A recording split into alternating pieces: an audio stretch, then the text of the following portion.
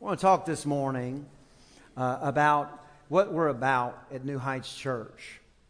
We are about reaching the unsaved and reaching the unchurched. Excuse me while I pray.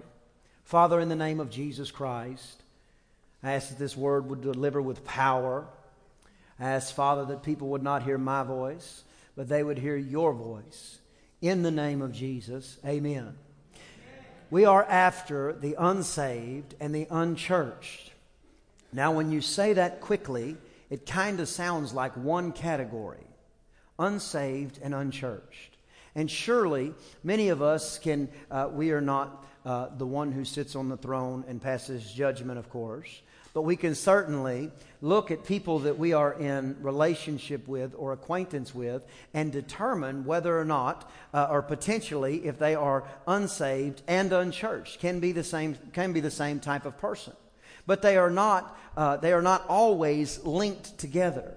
For instance, there's people that don't know God, don't know anything about God, and they are just completely wrapped up in sin. They have no idea about it. And for you and for me, we've got to get real good at recognizing that sinners do one thing really well. They sin. We got to quit looking at what a sinner's doing and start trying to get the sinner to the one who changed us. You see, we don't go to Italy and try to order some pizza and a little cappuccino. Oh, I'm getting hungry already. It's already started, y'all. I'm 2.5 seconds into my sermon and food has already hit the docket. We don't go to Italy and try to order a pizza and a cappuccino in English, and all they do is speak Italian and then get mad that an Italian person speaks Italian. No, Italians speak Italian. Sinners sin. It's what they do. So for you and for me, we've got to get over the fact that people are doing things that they shouldn't be doing, because bless God, the moment that Christians stop doing what they shouldn't be doing, then and only then will we have a legal opportunity to say one thing about a sinner that's doing what sinners do. Unsaved and unchurched. Many fall into both categories. Some fall into just one. I remember as a child, one of my best friends growing up, we spent weekends together constantly. His father and my father were good friends. We were always around one another. His father would take us places, and my father would take us places. I remember distinctly that his dad would take us to Texas A&M games. It was whenever I first began to get exposed to the power of Aggie Land. I mean, it's a different place. I'm doing everything I can to indoctrinate my 3 kids now. You know, I may even buy me a fake ring. You know, I'm like, look here, baby, get you one of these. I might get a letter from the chancellor for that one. Excuse me, Reverend. We don't do fake rings. Send. But he would bring us to games and different things. They had a piece of property.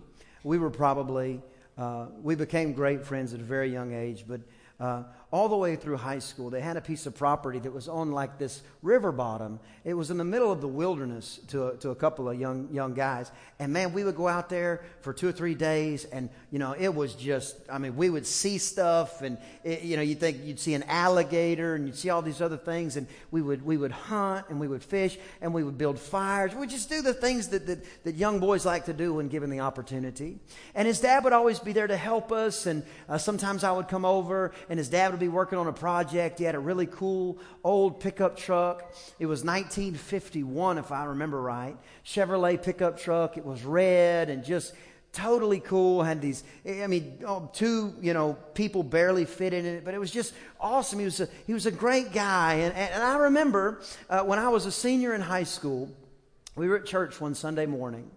And again, this man had been a part of my life. I respect him to this day. My father he was just a great guy. But we're in church on a Sunday morning. And at the end of service, there's a bit of an impromptu altar call. And it wasn't one of those popular ones. Like, who wants a blessing from God? Woof, everybody comes up. It was one of those where it's like, no, you're not right with God, and maybe you've never been. And even those can turn into popular altar calls. When Billy Graham would give altar calls at his big meetings, it was not cool to sit in your chair. It was cool to go to the front. When Joel Osteen, the 2015 version of Billy Graham, and if you don't like him, I don't care. That's who he is. God has anointed that man. Amen. But whenever he says, stand if you'd like to receive Christ, it's cool at that meeting to stand. But this was not that kind of an altar call at all. It was one of those quiet ones where, as a preacher, I know what the preacher was feeling. The preacher was going, God, I think you're telling me to say this, so I'm going to say it. But I really don't think anybody's going to come up, stand up, wave at me, or even say boo after church. And all of a sudden, my friend's dad, I'd known him almost my whole life, stands up and begins to make his way down the middle aisle to the front of the church. And he doesn't just stop there. He asks the pastor, would you mind if I say something? Which was totally outside of his character. The pastor says, sure. So he tells him, he takes the microphone and he says, I just want everybody to know something has changed in me. And I want to live for God so strong, and I'm not sure about where I was before.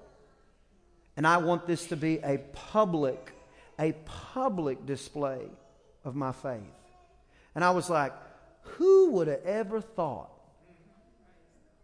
churched and unsaved? Consequently, within 3 months of that day, he died of a massive heart attack. God is able to call you and provide for you what you need when you need it. That's right. Amen. We are about the unsaved and the unchurched. Amen. Some people fall in the category of saved but unchurched. I say it all the time. I've been in church since 9 months before I was born. I have permanent knots on the back of my head. Can I just say this? Children's church didn't exist when I was a children.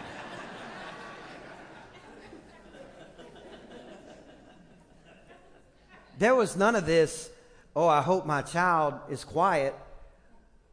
Parents in those days and age thought like this, I hope my child gets to stay conscious through church because they're going to be quiet. Mothers, we love you, little babies. I promise you, we got no problem. As a matter of fact, one of the things that we're working very diligent on, and you will see it quickly, is a beautiful mother's room right over here that will have a TV that pipes service in with the audio. We're going to have a changing table and everything that you would want. So never don't come to church because you think it's going to bother me or anybody else. We love babies.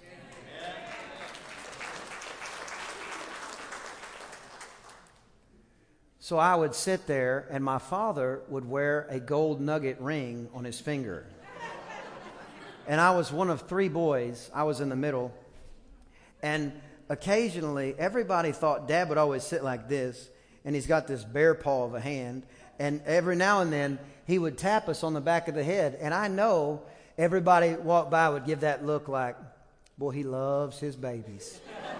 Look at him. He pats them on the head. He loves those babies. What they didn't know is he had turned that nugget ring around and he was silently encouraging us to be quiet. I've been in church for a long time. When I got into college, I didn't get unsaved or anything silly like that. If your story has a whole bunch of overwhelming crazy in it, that's your story. Mine's not that crazy. But I definitely began to lose my focus. I began to not drift away from God in totality, but I drifted away from the people of God. I drifted away from the things of God.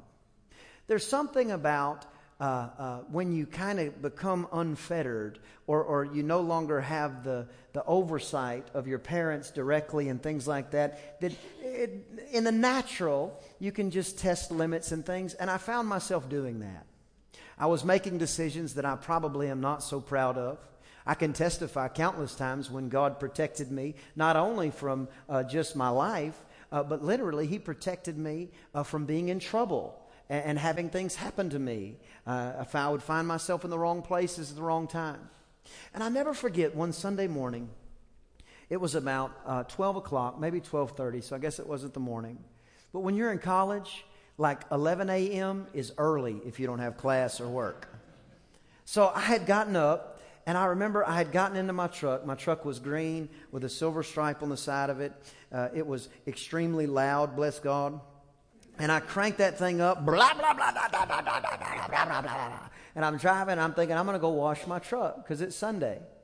Nobody's telling me to go to church. I'm going to go wash my truck. And I drive, and I get to, I can't remember, I'm going to go to it one day. I can't remember if it was a stop sign or if it was a stoplight. But I stopped, and there was 4 vehicles, so me and 3 others, stopped at this intersection. And when I pulled up, I looked to my left, and there was somebody that was dressed very nicely in their car. Let me also give a caveat. Come as you want to at New Heights Church. This is how I like to dress. So this is how I dress. If you would prefer something else, we're perfectly comfortable with that. So I looked over to my left, and I saw people that were dressed. And so at 12:30 on Sunday, it kind of tells you they either are on their way to church or they just left church. Do we agree?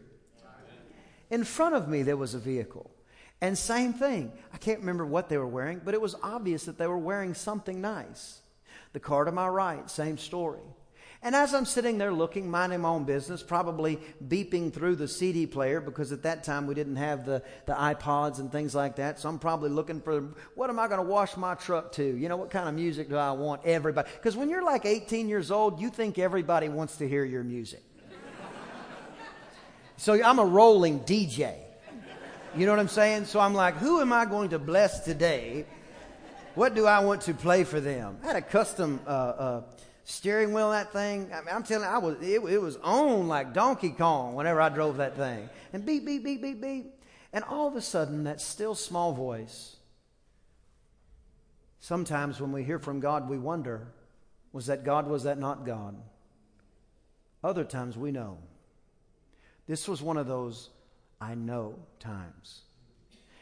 And the Lord said to me, He said, at least they're making an effort. And I was shaken to the inside of my core. And I drove on. And it was as if a conversation began to unfold on the inside of me. And I said, Lord, I love you.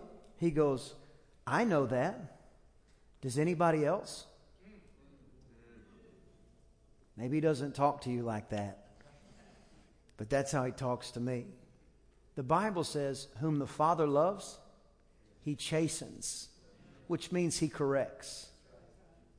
Many of you have grandmothers, have fathers, have uncles, aunts, and friends that prayed you to the chair you're sitting in right now. You think you just made a decision. I could sense the prayers of my grandparents. I could sense the prayers and the tears of my mother, because parents know when their kids are not doing what they should. I could sense the prayers urging God to speak to me. He says, I know that, but do you? And does anybody else? And from that very moment, I said, that's it. I'm going to make sure that I live this life so passionately and vigorously about what God has done for me that nothing and nobody can say, I wonder if he loves God. I was saved, but for a season found myself unchurched. I get my church watching Joel on TV. I love Joel. You can't love Joel more than I do. And if you don't want to talk about Joel, take T.D. Jakes, Parsley, Hagee, any of them. I don't care. DVR them and get in church.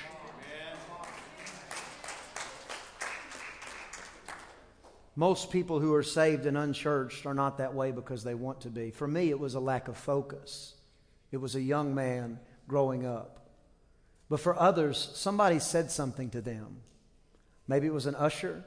Maybe they didn't like the doctrine from the preacher. Maybe somebody legitimately hurt them. Or maybe they just have a sour spirit and they need to get their act together and get in church. But saved people that are unchurched need church in this life as much as people who don't know God and still need church. At New Heights Church, we are about, everybody help me, the unsaved and the unchurched.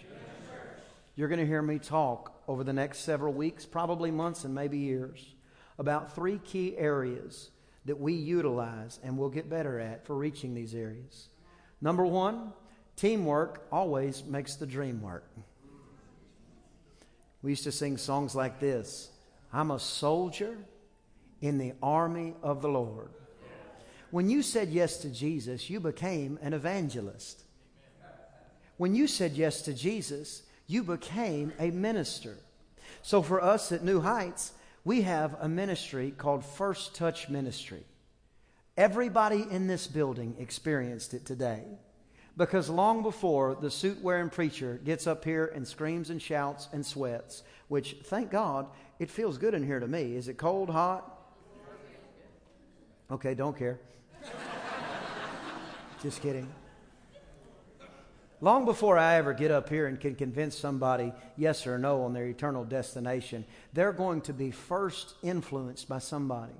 A smiling face in the parking lot that helps them get their car in a place, because as you can tell, parking is going to be something we're going to work on. A smiling face when they get in the room because they have a toddler that needs to get to the restroom right away, and I've never been here. Where's the restroom? A smiling face that helps them get to the children's church. A smiling usher who helps them find a chair. All these things are parts of our first touch. Something happens to you and you come under attack, and all of a sudden your body is sick and you need somebody to just bring you a meal, to just love on you. This is a part of this ministry.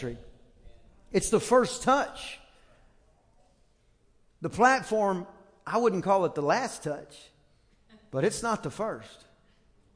Another area that we're going to do is we're going to minister to people when people can be ministered to. That's why we're immediately, and when I say immediately, I mean by immediately, we are going back to Wednesday night services. We're going to minister to people when they can be ministered to. We're going to have student services, young adult services. We're going to have women's conferences, men's meeting, women's meeting. We're going to have breakfasts, lunches, dinners. We're just going to minister. The Bible says it like this, and you're not going to want to miss some of our first Wednesday night services, because the Bible says faith cometh. Everybody say cometh. That's King James. I like King James. Cometh by hearing, and hearing by the word of God. Everybody say God. Faith cometh, and hearing by the word of God. So if faith cometh by hearing, what do you need to hear? The word of God. Now, if faith cometh, that means it went from somewhere. That means faith also goeth. Everybody say cometh, and goeth. So faith cometh by hearing. What's the opposite of hearing? Speaking. So if faith cometh by hearing, then it goeth by speaking. Listen to me. Some of you are going to have faith come into your life in those Wednesday night services by hearing the Word of God, and you're going to step out of this building and you're going to step into your normal life and you're going to be able to speak faith. Now faith is not just coming, but faith is going, and the Bible says you will be blessed in your coming in and your going out. We're just going to minister to people. That's what we're going to do. Number 3,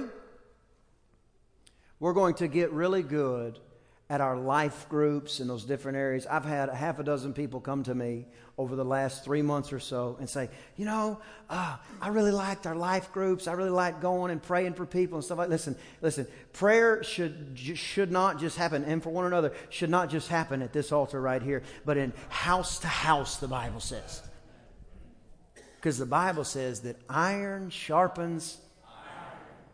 You, in fact, are what God's talking about when He says that. Open your Bible to John chapter number 2. John chapter number 2. I'm going to be quick, but we're going to get through. John chapter number 2. This is Jesus' first miracle according to history. The Bible says in verse 1, the third day was a marriage in Cana of Galilee, and the mother of Jesus was there. The third day. It's always interesting. God does things, and numbers mean a lot, but sometimes the third try can do something that didn't happen before. There's a statistic out there, and it's approximately 90% of all first-time businesses fail. But there's another statistic that says like 85% of the people that try again succeed. But only a handful ever do. There's something about going again. Anyway, the third day, and both Jesus and his disciples, they were all invited to the marriage. Jesus was called, the Bible says. It's interesting that Jesus was invited. See, God goes where he's invited.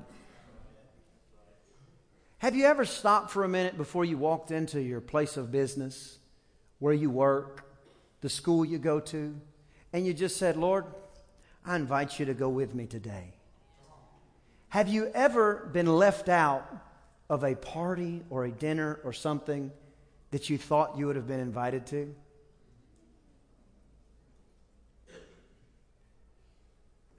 And then you saw the person that you thought should have invited you? And you say, oh man, I would have liked to have gone to that. And their answer to you was, I assumed you were coming. And they're telling the truth. We can assume God's going with us everywhere and he's omnipresent. But how much do you like to be invited? You're made in his image, in his likeness. He gave you the emotions you have. He has a lot of the same emotions that you experience on a daily basis. When's the last time you cared about how he felt? I hear about all these churches all the time, and they come to me, and these pastors, they come to me and they tell me stuff like this, and they say, well, bless God, I just don't want to offend the people. I said, what about offending God? Well, I don't preach from that part of the Bible. What? Well, it's too controversial. I just don't want to offend. I'm not going to offend God. To the best of my ability, I refuse to worry about offending man over offending God. We're interested in not offending man. It's not like we try to. We don't train our greeters to, when somebody walks in, throw coffee in their face. Welcome to New Heights Church. It's not our plan. Invite God into your life in every area. And when they wanted wine, the mother of Jesus said unto him, they have no wine. You see, the people in your life that are either unsaved or unchurched or both, there's going to be a moment, there's going to be a time when they're going to want something that they don't have. This is your opportunity. The question is, will you be ready? Will you be prepared? And will you be positioned for that opportunity? In my life, sometimes it happens swiftly and abruptly. Hey man, I just don't know. I just whatever. Other times, I get tracking with somebody. I'm like, I'm not sure about their salvation, or I know that they could use a touch from God. And I then try to get real strategic about how I'm going to interweave that discussion and help them to understand how much God loves them. Sometimes it comes as a phone call at 2 o'clock in the morning. Hey, Brian. Yes. You still into that God stuff? Neck deep. I've been thinking, and I'm sitting there going, nope. God's been talking. Could come at 2 o'clock in the morning, could come at your next family reunion, could come at Thanksgiving. But the question is, when the people that are unsaved and unchurched find themselves lacking in what they cannot provide, will they come to you with the idea that you might have the answer? Moving on. Jesus, verse 3, said they wanted wine, they have no wine. The mother of Jesus said to Jesus, they have no wine. Verse 4, Jesus said to her, Woman, what have I have to do with you? What are you saying this to me for? My time is not yet come. My hour is not yet come. Verse 5, his mom said unto the servants, Whatsoever he says unto you, do it. Somebody say, whatsoever. Say, do it. That verse by itself will revolutionize your life. Whatever God says to you, do it. Can I point out that she didn't say, whatever God says to you, tell everybody.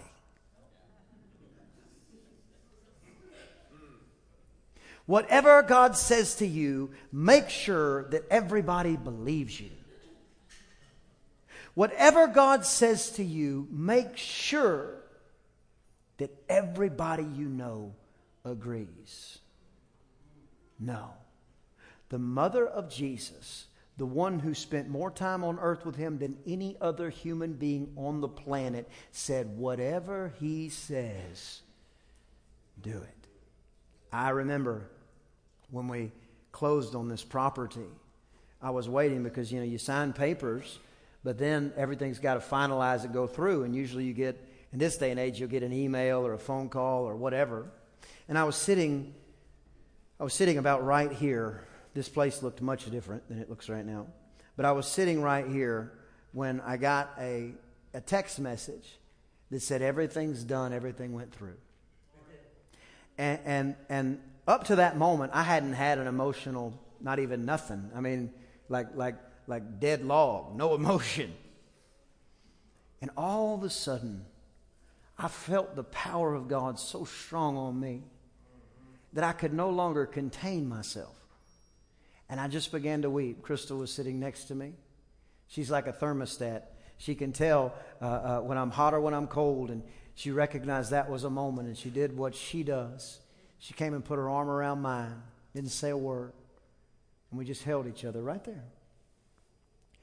And my young 6-year-old boy, Walker Lee, came up to me. He goes, Daddy. I said, yes, baby. He said, I dropped something.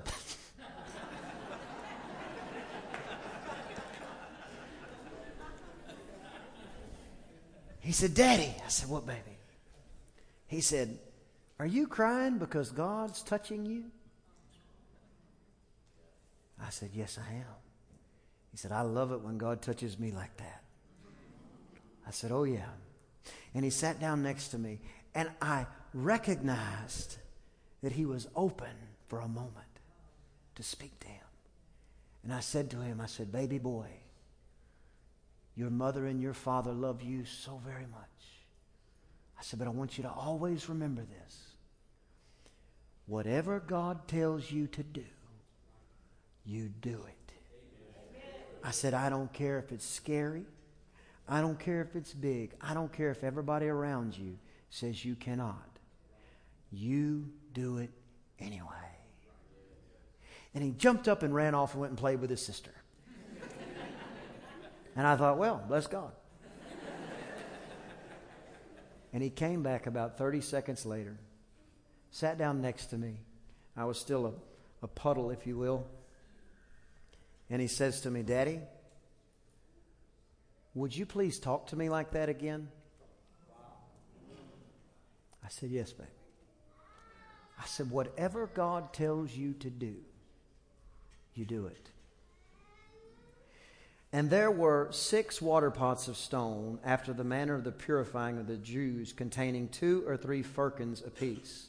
Now, a firkin is not a measurement that we use nowadays, but 3 firkins is approximately half as much as 6 firkins.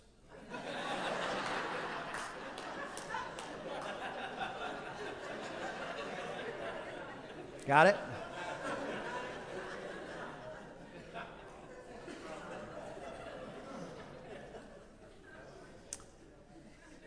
Each pot held between 20 and 30 gallons of liquid.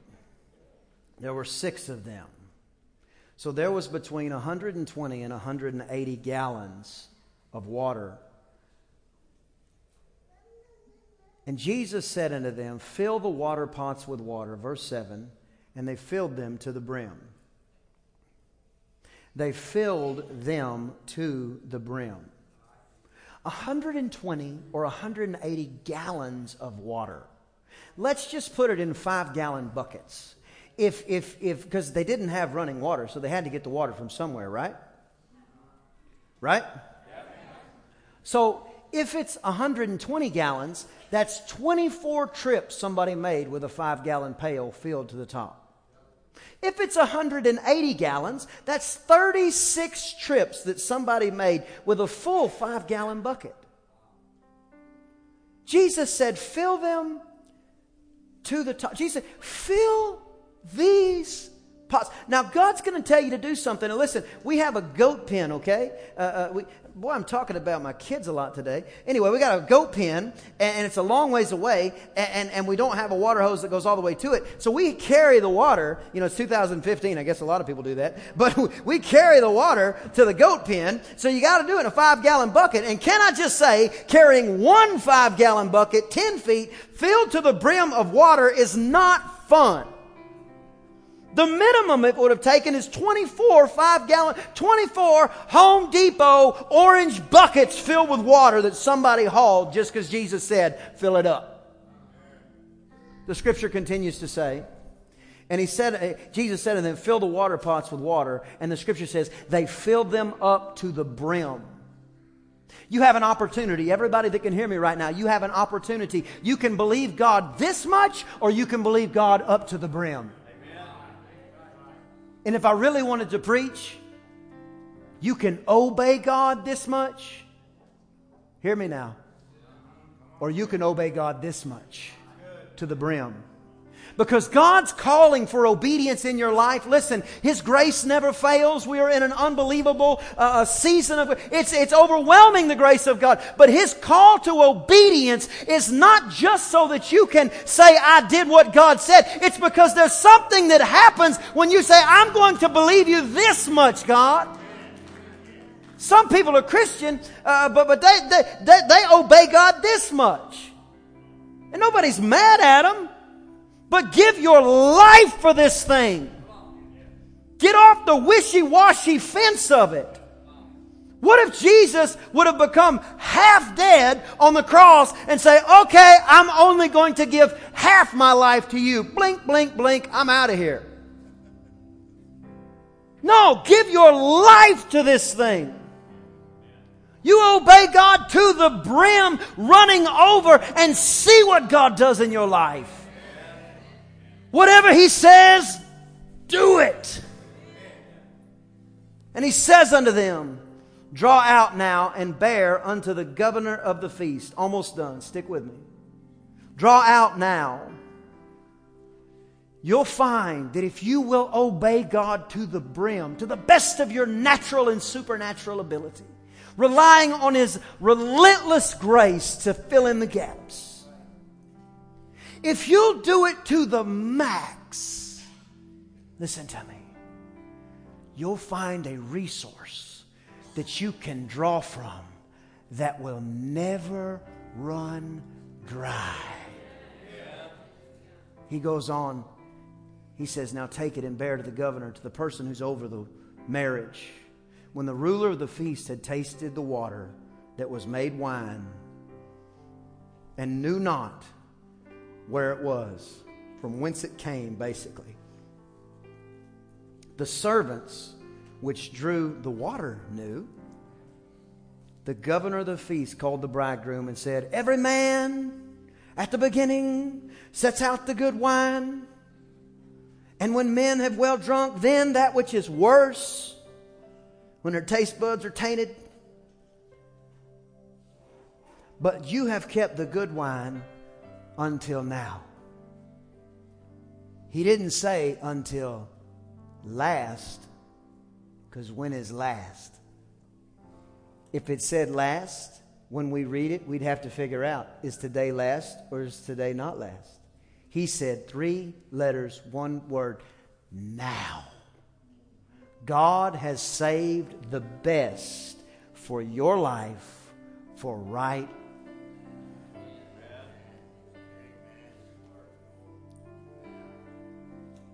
The governor drinks the wine, didn't see it. Said, didn't even know where it came from, he said. But the Bible says the servants knew. Our First Touch ministry. If this is your first time in this building, it's your first time here, we're so glad you're here. But I could count hundreds of miracles that have happened in the last 6 months to get to this moment right here. And we, the servants of the house, we know where it came from. We saw the water turn to wine because we took our buckets. When God said do it, we said, okay, God, we're going to fill it up to the brim then. That's fine with me. How many more we need? Not sure yet. We'll stop when it's full, because the servants not only get to experience it, they get to see the miracle manifested. We're about two things here: the unsaved and the unchurched. And if you have anybody in your life, that fits into one of those two categories, or maybe both, bring them to the house of God and let God do what only God can do.